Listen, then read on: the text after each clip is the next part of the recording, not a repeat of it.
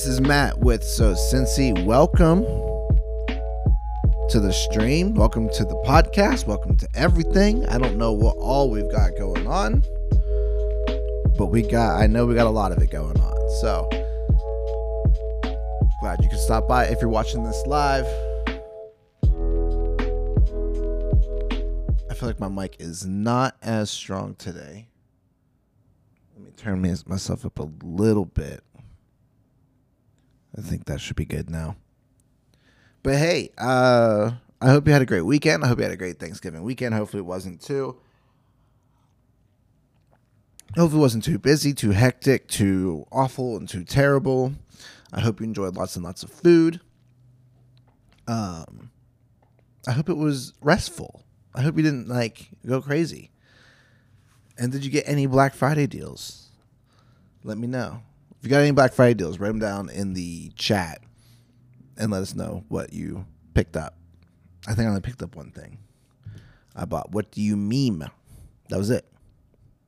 So let's go ahead and get into it. We're going to be in Deuteronomy, and we're going to be in this is going to be a long reading this morning, because we're going to be mainly in Deuteronomy 11.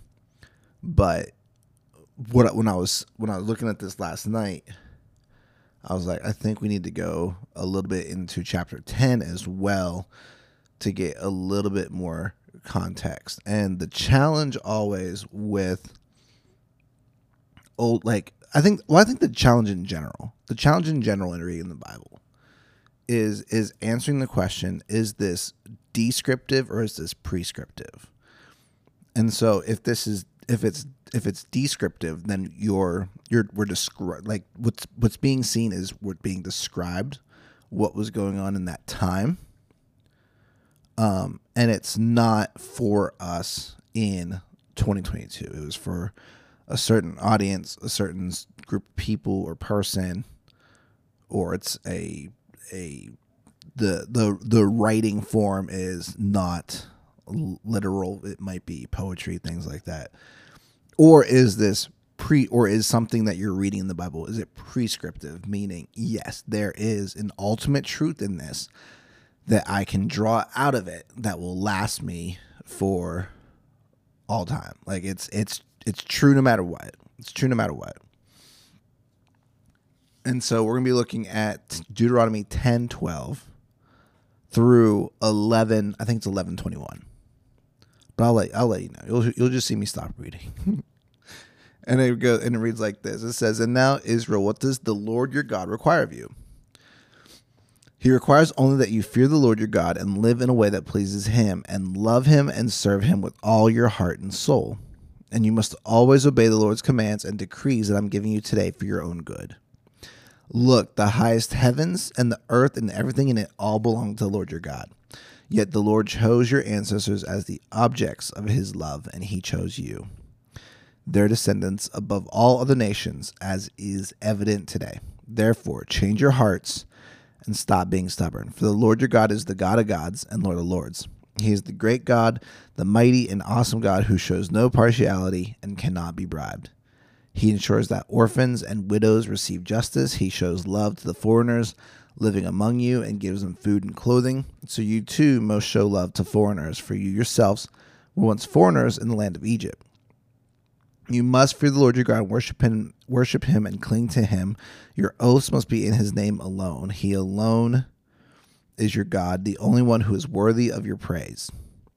The one who has done these mighty miracles that you have seen with your own eyes. When your ancestors went down into Egypt, there were only 70 of them. But now the Lord your God has made you as numerous as the stars in the sky." Chapter 11. "You must love the Lord your God and always obey his requirements, decrees, regulations, and commands. Keep in mind that I'm not talking now to your children who have never experienced the discipline of the Lord your God or seen his greatness and his strong hand and powerful arm. They didn't see the miraculous signs and wonders he performed in Egypt against Pharaoh and all his land. They didn't see what the Lord did to the armies of Egypt and to their horses and chariots, and how he drowned them in the Red Sea as they were chasing you. He destroyed them, and they have not recovered to this very day. Your children didn't see how the Lord cared for you in the wilderness until you arrived here. They didn't see what he did to Dayton and Abram, the sons of Eliab, the descendant of Reuben, when the earth opened its mouth in the Israelite camp and swallowed them, along with their households and tents and every living thing that belonged to them. But you have seen the Lord perform all these mighty deeds with your own eyes. Therefore, be careful to obey every command I'm giving you today so that you may have strength to go in and take over the land you are about to enter. If you obey, you will enjoy a long life in the land the Lord swore to give to your ancestors and to you, their descendants, a land flowing with milk and honey. For the land you are about to enter and take over is not like the land of Egypt, from which you came, where you planted your seed and made irrigation ditches with your foot as in a vegetable garden. Rather, the land you will soon take over is a land of hills and valleys with plenty of rain, a land the Lord your God cares for. He watches over it through each season of the year. And that is the reading. And so, as I was saying, the difference in descriptive and prescriptive. Verse, what was that? Verse 9, as I read this, I see verse 9 as a descriptive reading of a truth. That if you obey, you enjoy a long life in the land the Lord swore to you, give your ancestors, and to you, their descendants, a land flowing with milk and honey. For the land you're about to enter and take over is not like the land of Egypt from which you came. So you could not say, as Christians in 2022, as Jesus followers, you could not say, if I obey God and love him with all my heart, he is going to give me that mansion that I've been seeing on 123 Blossom Street and all that. This is not a prescriptive, but something that is descriptive, that is prescriptive would be to Deuteronomy 11:1, which is what we're going to be in today. You must love the Lord your God and always obey his requirements, decrees, regulations, and commands. That is a prescriptive truth. That is always talked about. Jesus talks about that in one of the passages when they ask him, when the Pharisees are asking him, they say like hey, which command is the most important? And he says, you must love the Lord your God with all your heart, with all your soul, and all your mind, and all your strength. And the second is like it. Love your enemies. Another one that is prescriptive would have been in Deuteronomy 10 verse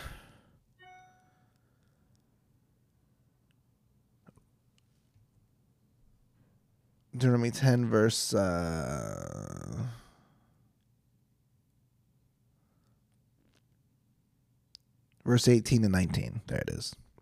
He ensures that orphans and widows receive justice. He shows love to the foreigners living among you and gives them food and clothing. So you too must show love to foreigners, for you yourselves were once foreigners in the land of Egypt. So you weren't a foreigner in the land of Egypt, per se, but as Christians, we're called to love the foreigner and the widow and the orphan and stuff like that. So that's prescriptive and descriptive. So what does this say about God, about his plan? I think in this time in Deuteronomy, God had a specific plan for the people of Israel. He what it says there is that he chose them, he loved them. Where was that? Look, 14. Look, 10:14. Look, the highest heavens and the earth and everything in it all belong to the Lord your God. Yet the Lord chose your ancestors as the object of his love, and he chose you, their descendants, above all of the other nations, as is evident today. So God had a very specific plan for a very certain section of people that he loved, and he chose that everything about his plan was going to go through them to the line of Jesus, and then salvation comes to everyone, the Jew and the Gentile. That's what this says about his plan. What am I doing well? What could I be doing better? What does it mean if we looked at Deuteronomy 11? What does it mean to love the Lord your God and always obey his requirements, decrees, regulations, and commands? What does that necessarily mean?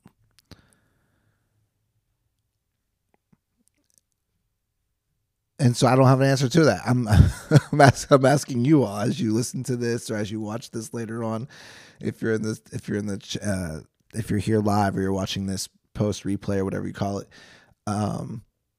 what does it mean to love the Lord your God, and always obey his requirements, decrees, and regulations, commands? What does that mean? You must love the Lord.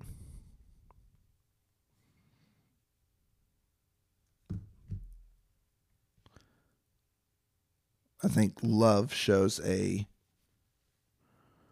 respect and an honoring to who God is and what he says, and not changing what he says and what he has declared. And if he says this thing is good and this thing is bad, sticking to that, saying, yeah, like, I agree with you. Let me go back to 10 real quick, because I saw something that I think points to this. Here we go. This is good. We were talking about verse 15. Yet the Lord chose your ancestors as the object of his love, and he chose you, their descendants. Therefore, change your hearts and stop being stubborn. That would be something that would be ultimate for all time. Change your hearts and stop being stubborn.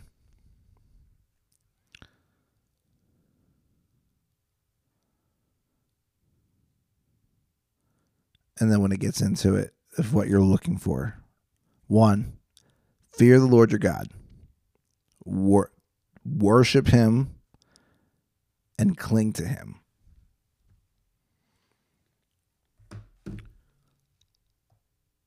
Fear the Lord your God. Fear being not like ooh, the boogeyman fear, not that kind of fear. The fear is having the utmost respect for someone. I might have said this before in a stream. I've heard this before preached, but fearing the Lord would be if you ultimate like you act in a way where what they're saying goes, and you act in a way that you don't want to disappoint them. Like even though you like, stuff happens, right? But ultimately you act in a way that's like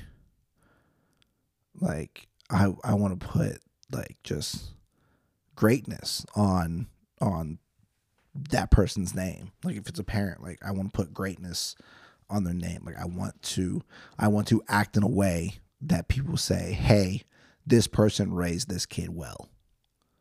So if my kids fear me, they will act in a way that respects, that other people say, that says, hey, Matt raised these kids well. That would be fear of the Lord God. Worship him.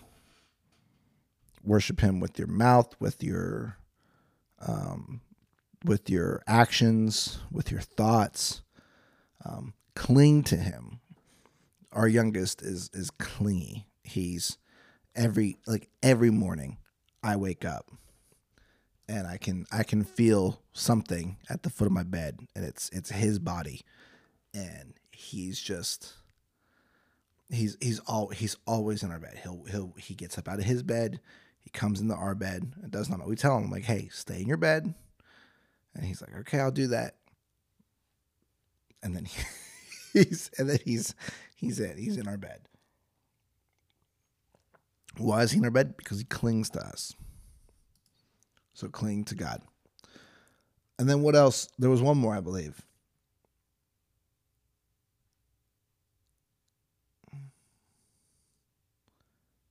Where was that?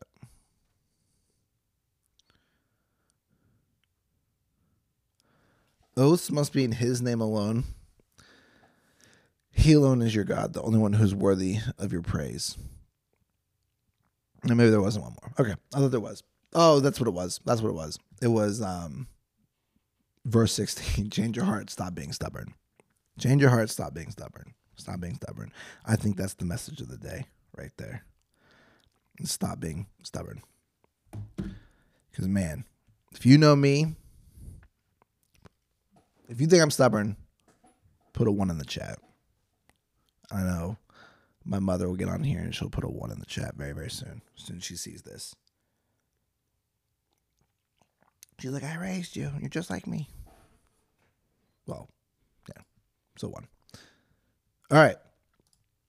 Now, every Monday, we do a question. The reason why we picked Deuteronomy 11 was to go over our question. So our question for the week is, how can we glorify God?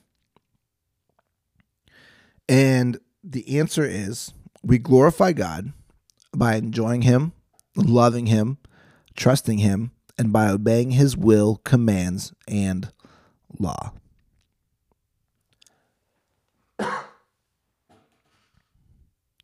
So, and if you wanted a short, quick, simple answer that you can teach kids, or you want to memorize for yourself, how can we glorify God? By loving him and by obeying his commands and law. So there you go. That's the question for the week. And our last question, who needs to hear this? Who needs to hear the message behind Deuteronomy 10 and 11? This is, I believe, I think, I could be wrong. I think this was Moses talking to the people. He was talking to the Israeli people, and God gave him the words to say, to speak to them and say, hey, you got to love the Lord your God. Don't stop being stubborn. Fear him, cling to him, worship him, honor him, all those things. Love him with love your God, always obey his requirements, decrees, regulations, and commands. And then the remembrance of things. Do you have someone in your life that is struggling, that is that needs the encouragement of like saying like, hey, remember, especially if they're a Christ follower, remember everything that Jesus did for you. Remember everything that God did for you. That's why in 11, as I pull this back up for you, if you're watching this on video, he says, and starting in verse 3, he says, I'm not talking, or verse 2 technically, he's like, I'm not talking to your kids, I'm talking to y'all. Your kids didn't see the miraculous signs I did and the wonders I performed in Egypt against Pharaoh. They didn't see what I did to the armies of Egypt and to their horses and the chariots and how I drowned them. They didn't see these things. They didn't see how I cared for you in the wilderness. But you have. So your encouragement for today is, does that person need to see like, hey, remember where God brought you through. Remember what he did for you. All those things. And guess what, fam? God will see you through it again. I promise you. Got it? Cool? Awesome. Well, hey, thanks for tuning in to this episode. We will see you next time. Give us a follow on social media, Facebook, Instagram, Twitter, TikTok, all at So Cincy. And we will see you around. Love y'all.